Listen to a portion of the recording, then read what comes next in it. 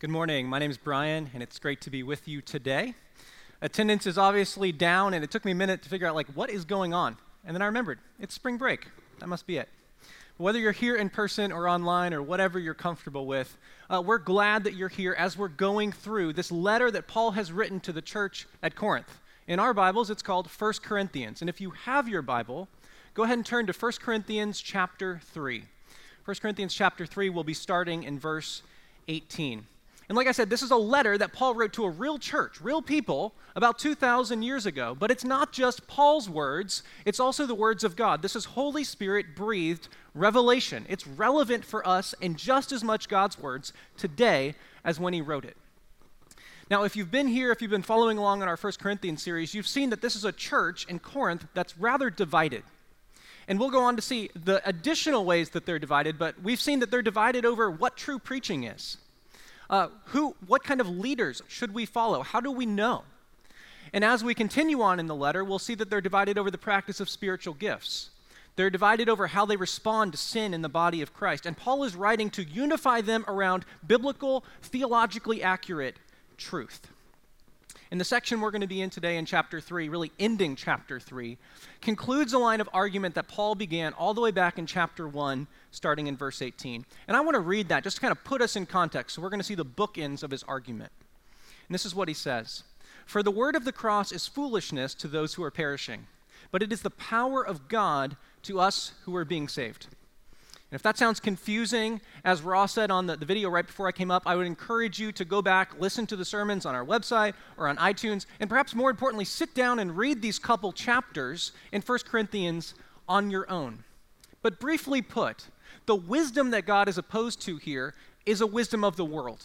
It's concerned, in Paul's context here, with evaluating preaching according to what's persuasive, according to the standards of men, and not what is accountable to God and his revelation.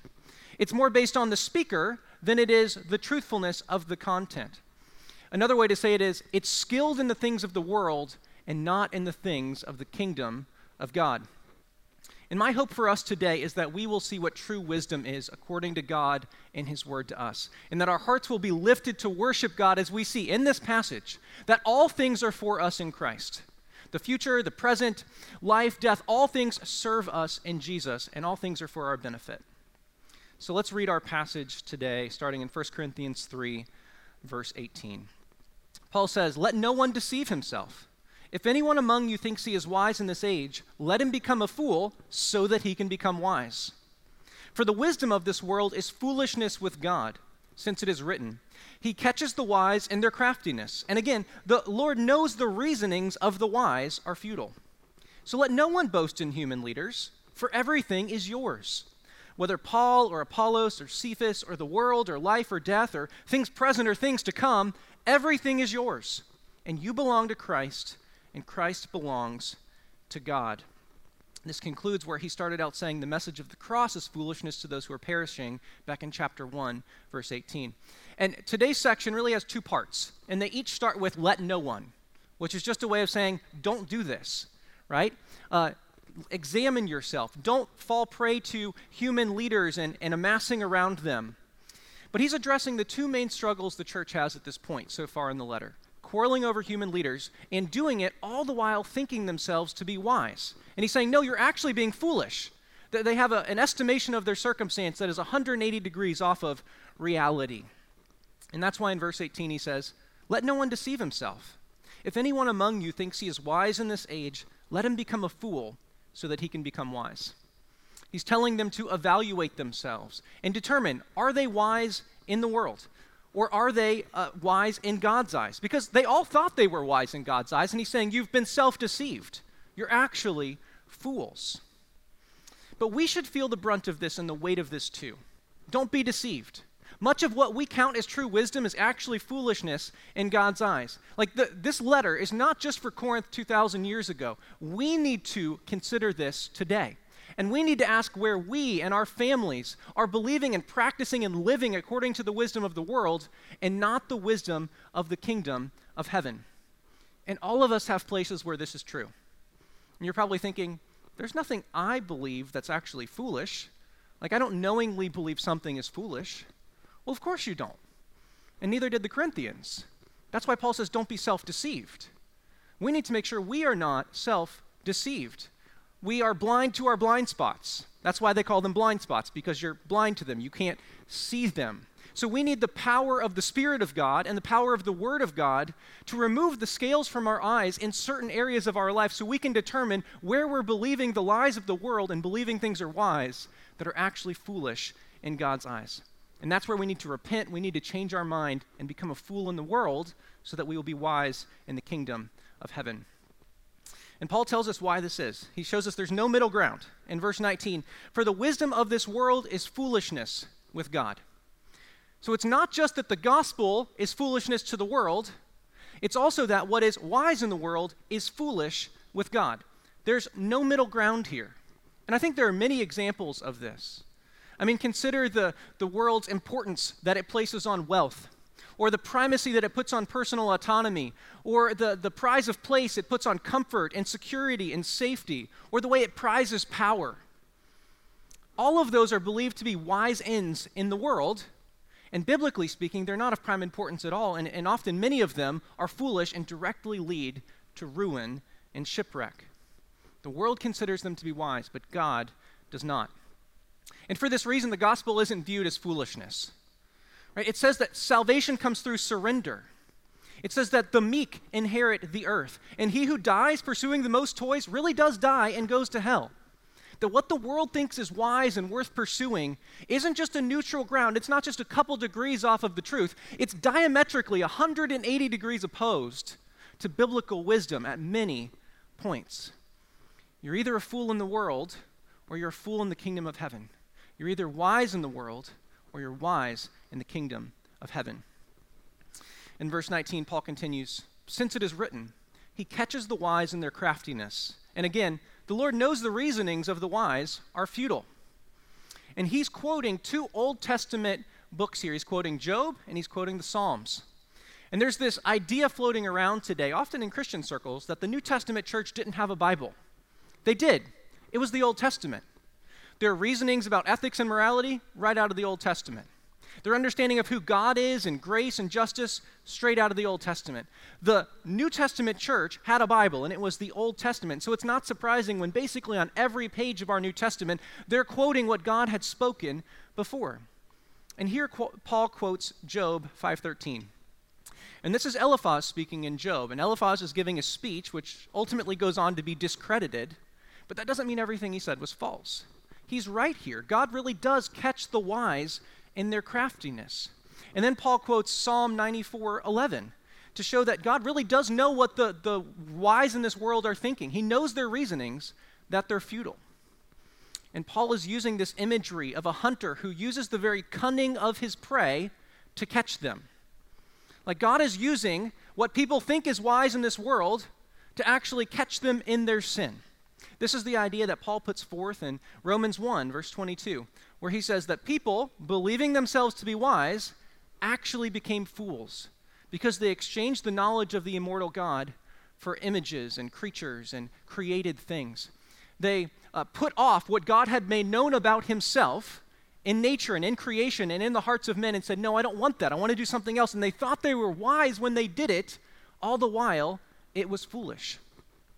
So by people's very sin, God catches and judges them. They think they're being wise, throwing off restraint, but all the while, they're piling up for themselves condemnation.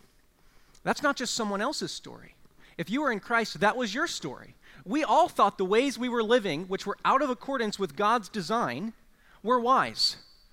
We didn't think we were doing it wrong. We didn't think we were fools, but the Bible tells us the truth about our situation before Christ.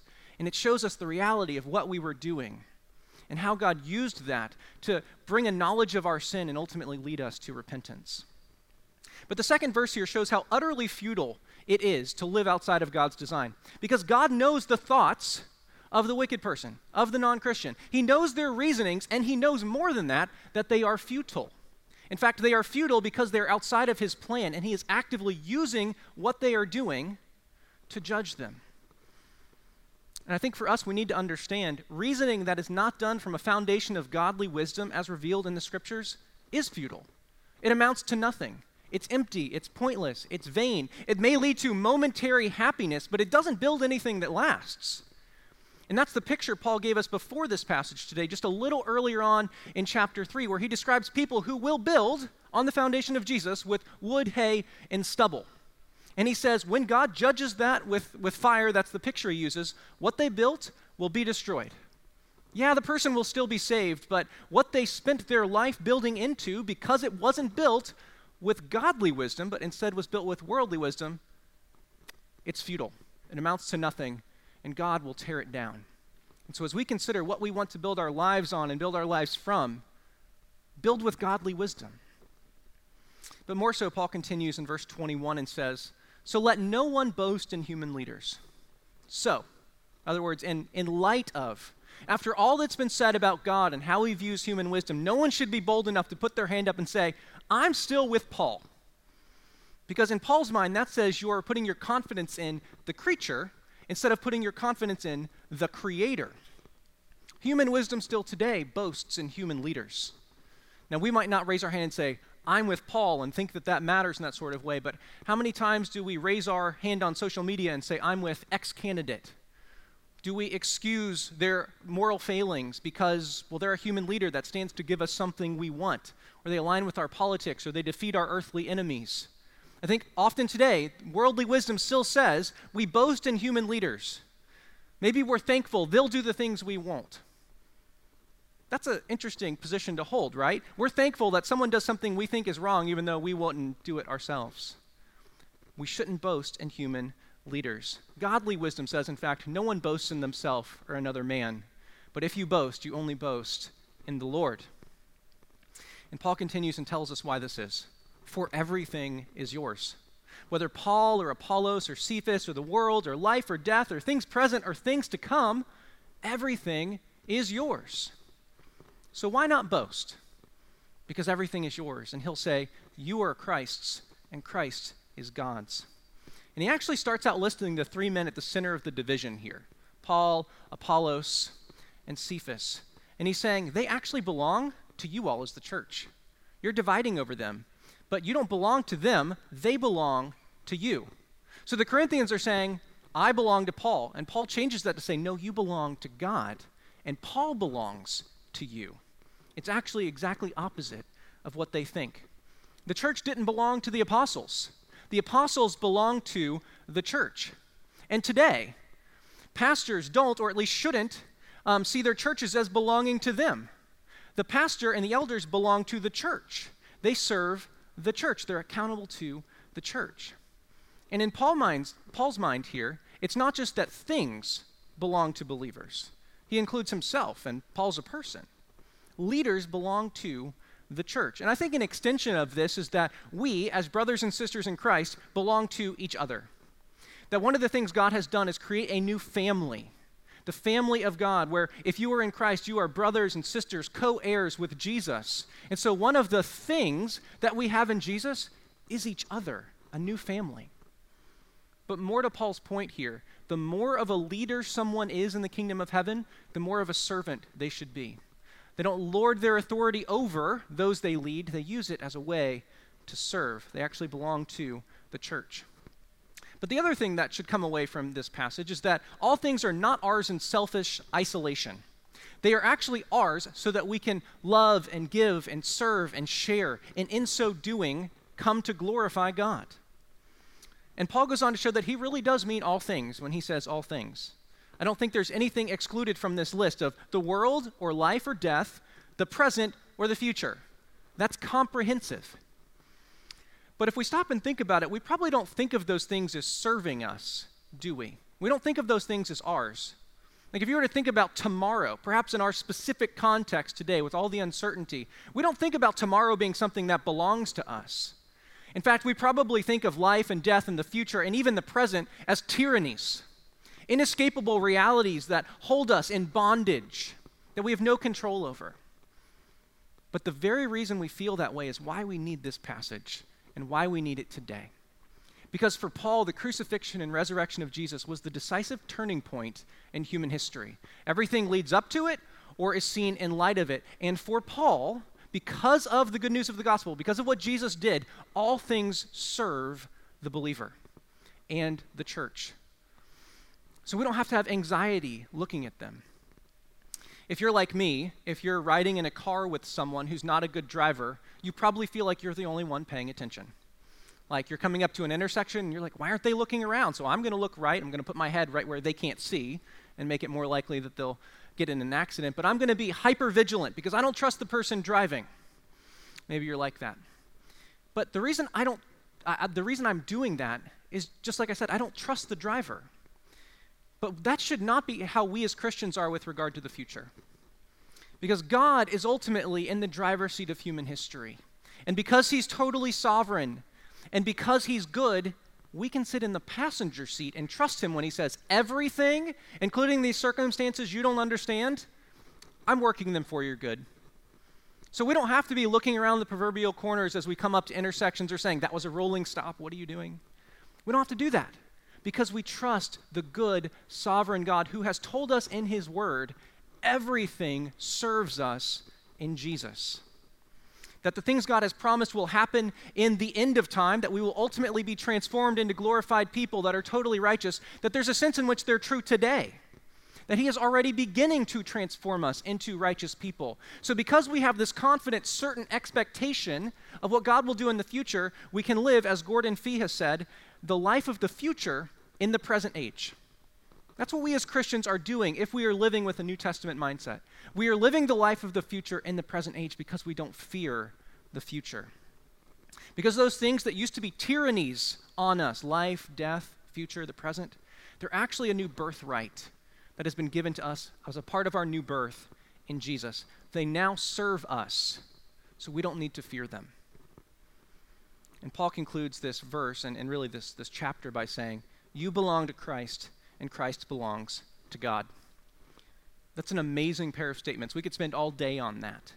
But this statement provides the foundation for all Paul has just said, and it actually qualifies it. All things ultimately serve us because we are in Jesus. So here's how this works. All things are Jesus's. We are Jesus's. Therefore, Jesus has given us and works all things actively to us and for our good. It's because we are in him that all things are for us. Because we who used to be enemies and alienated from God have been brought near and are now in Christ. I think of John 6, where Jesus says, all that the Father gives me will come to me, and all the ones coming to me, I will lose none of them, but I will raise them up on the last day. That's part of what it means to be a possession of Jesus. Like this passage says, we are Christ's. One of the things that it means to be his is he is holding on to you, and the Father's holding on to him in a way. And so your salvation, your confidence in the future is totally secure because it's Jesus holding on to you, not just you holding on to Jesus. You might have a weak grip, but he does not. And so all things are for our good in Christ. But this also qualifies what he's saying. Since all things serve us in Christ, it's clear they don't serve us in a way that should lead to pride or self-sufficiency or self-reliance or just selfishness. And one of the reasons why I say this is Paul is using a plural you here. In English, the word you can be singular or plural. And before you check out, I know you didn't expect to hear a grammar lesson when you came to church this morning. But one of the realities we have to confront is God has revealed himself. He's pulled back the curtain on his character and on his essence and told us about himself, and he's done it in human language. He's done it in words which have grammar and syntax and a cadence to them, and they have context. And so if we want to understand the depths of what God has said, we have to understand not less than the words he's given it to us in. And I think many of us, myself included, in this kind of Western, ruggedly individualistic culture, see a you in Scripture, and we think, me. So in our passage last week, when Paul said that you are a temple, we're like, I'm a temple, and you're a temple, and I'm a more fit temple than you. That would not apply to me currently. Right? But we think individualistically, like we're all little temples. And what Paul is saying is, no, you as in the body of Christ, the plural you, y'all, are a temple of God that the Spirit comes to indwell. And here he is saying, not that all things are yours as an individual to live your individualistic life, but all things are yours in a plural sense, as the church. Now, yes, that obviously has ramifications for us as individuals, but Paul is primarily thinking of them as a group. And that makes sense, right? This is a divided church. He doesn't want to divide them into a bunch of individual people. He's saying, no, you're all together, the ones to whom God's promises are true, and they're true right now. And Paul concludes by saying, Christ belongs to God. That's probably a confusing statement, in part because the way the New Testament often speaks of God, when it's talking about the Father, is just with the word God. So when you see in your New Testament the word God, often, though not always, the New Testament writer is speaking of God the Father. Because Jesus is truly God, fully God. The Father is fully God. The Spirit is truly God, and they are not each other. There is one God. That's our doctrine of the Trinity. And so in this passage here, Paul is not teaching us something about how the persons in God relate to each other and how they exist and about their essence. He is telling us, though, how Jesus, in salvation history, did the will of the Father by adding human flesh to himself, becoming incarnate, going to the cross, dying, and rising. And in the same way that Jesus is for the Father, we should be for the Father. And because all things belong to the Father, and the Father has given them to the Son, they also belong to us because we are in Christ. So in this passage, Paul has told them, and by extension us, not to be deceived, not to boast in human rulers, and to consider the true blessings they have in Christ. And so the question for us today is, where do we need these same corrections and encouragements? And I have 3 applications for us today, specifically. The first is, decide that you will be a fool. Decide that you will be a fool. Here's what I mean. We need to come to terms with being a fool in the world's eyes so that we can actually be wise in the truest, most full sense in God's eyes. And so often Christians are worried about looking dumb or intolerant or uninformed or unintelligent or non-affirming, so they don't share their Christian convictions with the non-Christians that actually need to hear them. And in fact, sometimes we think, well, I need to slowly change them over time so I'm consistently on the right side of history. And that's false. I think this is also one of the reasons why Christians often attach themselves to well-known conservative public voices who are popular, who aren't Christians, because they think, hey, they make what I believe not look so dumb. As a Christian, if people actually know what you believe, they are going to think you're dumb. They are going to think you're a fool, because in the world, you actually are. And if they don't think you are, you're fooling them. It's not because it's reality. We can't make Christianity acceptable without changing it, and so we shouldn't even try. I mean, consider the things we believe. We believe there's one eternal God that is simultaneously 3 co-equal persons who have always existed. And the second person of God, the Son, Jesus, comes to earth, takes on human flesh. That's just craziness in and of itself. Goes to the cross after doing miracles, something people also reject, dies and rises from the dead, and that this atones for a sin that we all have, which also people think today is stupid. And it's not just that he rises from the dead and ascends to heaven. He's coming back on the clouds. And he's coming for us, and we're going to get our own resurrection bodies. All of that is foolishness in the world. But if that's not true, what are we doing here? We need to come to terms with being a fool in the world's eyes so that we can actually be wise in the only person whose eyes matter, God. I'm not a very silly person. You may have picked up on that. I haven't buttoned my top button today. I could be comfortable with that. And when my wife and I had our little girl, Piper, I decided I'm just going to be silly. Like, if I can do something that seems dumb and my little girl is going to laugh and think Dad's fun, I'm going to do it. Everyone around me can think I'm an idiot or I'm acting like I'm too myself, but if Piper thinks Dad is fun and Dad can be silly, I'm going to count it as a win. And so I'll do one of those like gymnastics rolls things, which I'm pretty sure is going to send me to TOC or the orthopedic clinic or something, and probably will one day. I'll do it because she thinks that's funny when Dad does that. Now, I think she's laughing at me and not with me, and we'll have to talk about that as she gets older. But I've just decided I'm going to be a fool to everyone around me if Piper thinks Dad is fun. And that's kind of what we need to do as Christians. We need to just decide that when we go into a conversation, it's not if they'll think we're a fool, it's that we are a fool in their eyes. So why do I care if they actually think of me as what I am? Right? We can't change our message. And if people think the gospel is foolish or off-putting when we share it, we did it right probably. Now, I'm not saying you should be offensive. I'm saying your manner should match your message, but the message is offensive. And if we share the gospel with someone and they're not offended and they don't think it's stupid, we might not have done it right. Remember, Paul said, the Holy Spirit said in chapter 1, verse 18, the message of the cross is foolishness to the world. If it's not, we should consider if we shared it right. So decide you're going to be a fool. Second, make sure your wisdom is actually wise. Make sure your wisdom is actually wise. The wisdom of God isn't just those theological truths about how God exists and Jesus and the gospel. The wisdom of God specifically speaks to how we live in the day-to-day in every part of our life. And there's a lot in culture and even in the church today with Christians that passes for wisdom that is just foolishness in God's eyes. A simple way to think about wisdom, I've heard, is skillful living. I think that can be helpful, except that it points us often in the wrong direction. Because we have to answer two fundamental questions if we're going to use that little moniker. Skillful according to whom? In other words, by what standard? And in what world? Skillful according to whom and in what world?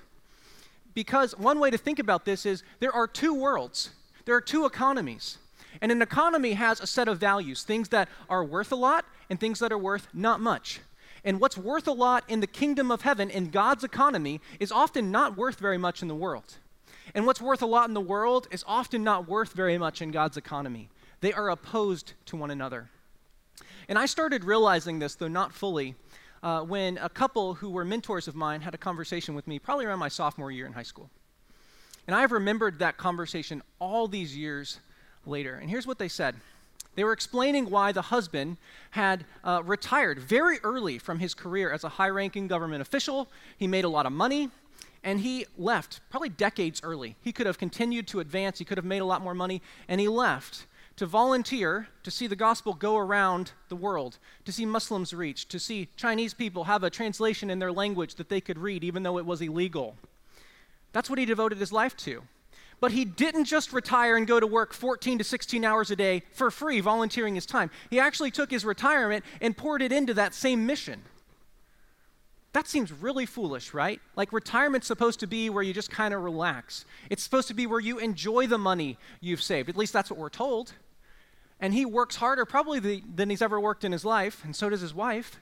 And they're spending their retirement not unwisely to be a burden on others, but they're spending their retirement not on themselves, but to see the gospel go forth. Because, and this is what they said, I want to exchange what I have in this world for what's worth something where I'm going. Exactly, they said, I want to exchange it for the coin of the realm in the kingdom of heaven. We live in two worlds. This world, which is passing away with its wisdom, which comes to nothing as wood, hay, and straw, which will be destroyed by God's judgment. And the world, which is already here and breaking in, the kingdom of God, and will come in its fullness. We can build things that will last there, but it will look foolish in this world. So we need to consider, is what we think wise actually wise? We don't want to be the ones who build with wood, hay, and stubble. But we need to ask ourselves, we need to make sure we're not deceived. Does our conception of wisdom match the world's with regards to career and success and money and family structure and those sorts of things? Like, if what you think is wise and what your non-Christian neighbor thinks is wise are basically the same, it's likely that you're believing things that are foolish in the kingdom of heaven. If two people live in very different economies and their spending looks the same, their conception of what's wise looks the same, it probably is the same. I think an example here is how people think about and pursue their careers. In my position at my job, I have the opportunity to see a lot of people who are looking to move up in their career. And it's interesting to see the reasons why and who's willing to do what and for what reasons. And some people just have a very naked ambition to have more power. Some people want to make a lot more money, and they don't care if that means they may have to travel more. They may be away from their family a lot more. They may not be able to be in church or serve. But what they have bought in that case is the lie of the wisdom of the world. And they're going to say, well, I'm going to provide more for my family. And what they mean is more money, more things, more trips. And if your family has a roof over their head and has clothes and food, what you're called to provide is your presence, your leadership, and your discipleship. The other things are just the wisdom of the world that will not come to anything. I'm not anti-trip. I'm not anti-fun. Remember, I can be silly. what are we basing our lives around? Or think about sports. Oftentimes, people at a young age start getting involved in sports so they can't go to church. Which thing is going to last forever? Your spiritual formation will, or your academic or your athletic skills. Which one is more important? One is prized in culture, one is not. One is viewed as foolish in culture, and one is viewed as wise. But let's consider which wisdom we're actually basing our lives around. Consider what the world thinks is wise with regards to relationships. Protect yourself, don't give a second chance, don't get hurt, don't give second chances. Only be around people who are like you with regards to your politics or your race or your ethnicity or your wealth or your class. But that's foolish in the kingdom of heaven. Consider, the only thing that's going to get this group of people together at one time is the Lord Jesus Christ. There are many today who won't actually sit next to someone who has a differing political opinion. And we don't just sit next to people at church who differ politically from us, we worship the same God together. Foolishness in the kingdom of the world, wisdom in God's eyes. Let us not forget that. So first, decide you're going to become a fool. Second, make sure your wisdom is truly wise. And third, live like everything is yours in Christ. Live like everything is yours in Christ, because it is. Human leaders, the world, life, death, the present, the future, all of it is for you and for your good in Christ. This is what Paul says elsewhere in Romans 8. He says, we know that all things work together for those who love God, who are called according to his purpose. And here in Paul's mind, all those that are called come, and they will ultimately be glorified, and part of what that looks like is being transformed into the image of Jesus. That's part of what it means to belong to Jesus, that he is securing not just our salvation in its start, but its finish in every point along the way. And because God, in his providence and sovereignty, can actually secure everything that happens, we can trust him when he says it's for our good. I mean, what's the other option? That God is sovereign over everything, but he's not working it for our good? Well, that doesn't make sense. Or is the option, well, God is good, but he's not able to work everything for our good. He's not powerful enough. Well, a God that's not sovereign is not God. The only option that makes sense, and in fact, the teaching of the scriptures from the beginning to the end, is that our God is all-powerful and all good and is actively working all things for his people and his glory. And so we can sit in that passenger seat and trust the driver of the car. So for the Christian, the difficulties in your life, the sickness, the trials, the difficult people, God is using them all in a way that you probably can't understand to conform you to his image. Everything in the world serves you in Jesus. And this is also what Paul says in Philippians 1, which we'll see in a minute. But he's going to talk about how whether he lives or dies, it's all for Jesus. It's all for Christ. And I think this is an area today where we need to feel the additional weight of this passage. Many Christians, in my experience, get weird about death. They don't want to contemplate their own mortality. It makes them uncomfortable. And yes, there is a sense in which death is an unnatural intrusion into God's good world. But death is one of the things that's been given to us in Christ. Even death belongs to us. And this is what Paul says in Philippians 1. My eager expectation and hope is that I will not be ashamed about anything, but that now, as always, and with all courage, Christ will be highly honored in my body, whether by life or by death. For me, to live is Christ, and to die is gain. Paul says, if I live, I'm living for Jesus. He's going to get the glory, and God's going to use it for my conformity to Christ. If I die, God's going to get the glory, and I get to go be with him. So what's the downside here? There's not one in Paul's mind. We often think there is one. And that's an area where we are believing and have internalized the wisdom of the world, because death is not something to be dreaded.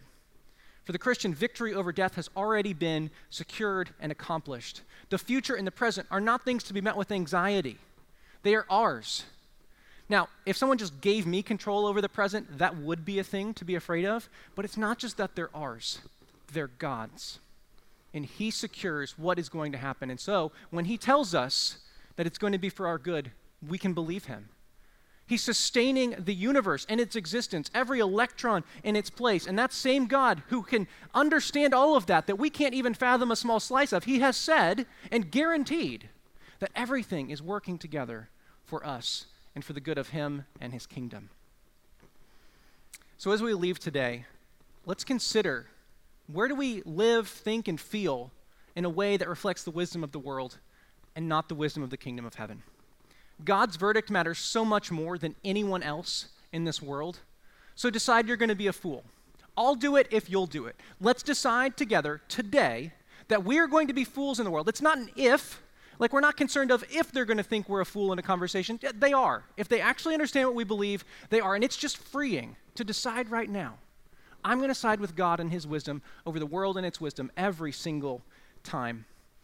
And since everything serves us in Christ, let's serve Christ with everything that we have. Would you pray with me? God, I thank you that when we were living on our own, believing the wisdom of the world, you didn't leave us there. You revealed yourself to us. You revealed that by your Spirit and showed us how to live, showed us what is true, saved us from being caught in our own sin. And God, I ask that you would show us what is truly wise by your Spirit, by your word, that we wouldn't build our lives, wouldn't build our conception of you and how we do ministry with wood, hay, and stubble, but we would build it with true godly wisdom, not worldly wisdom. God, I ask that you would bless that as we plant, as we water, God, that you would be faithful, as you've said you would do, to bring the growth. May we be faithful as you bring the fruit. I thank you for this and for the protection of your church and the securing of our salvation and all the blessings you've given us in Christ. Amen.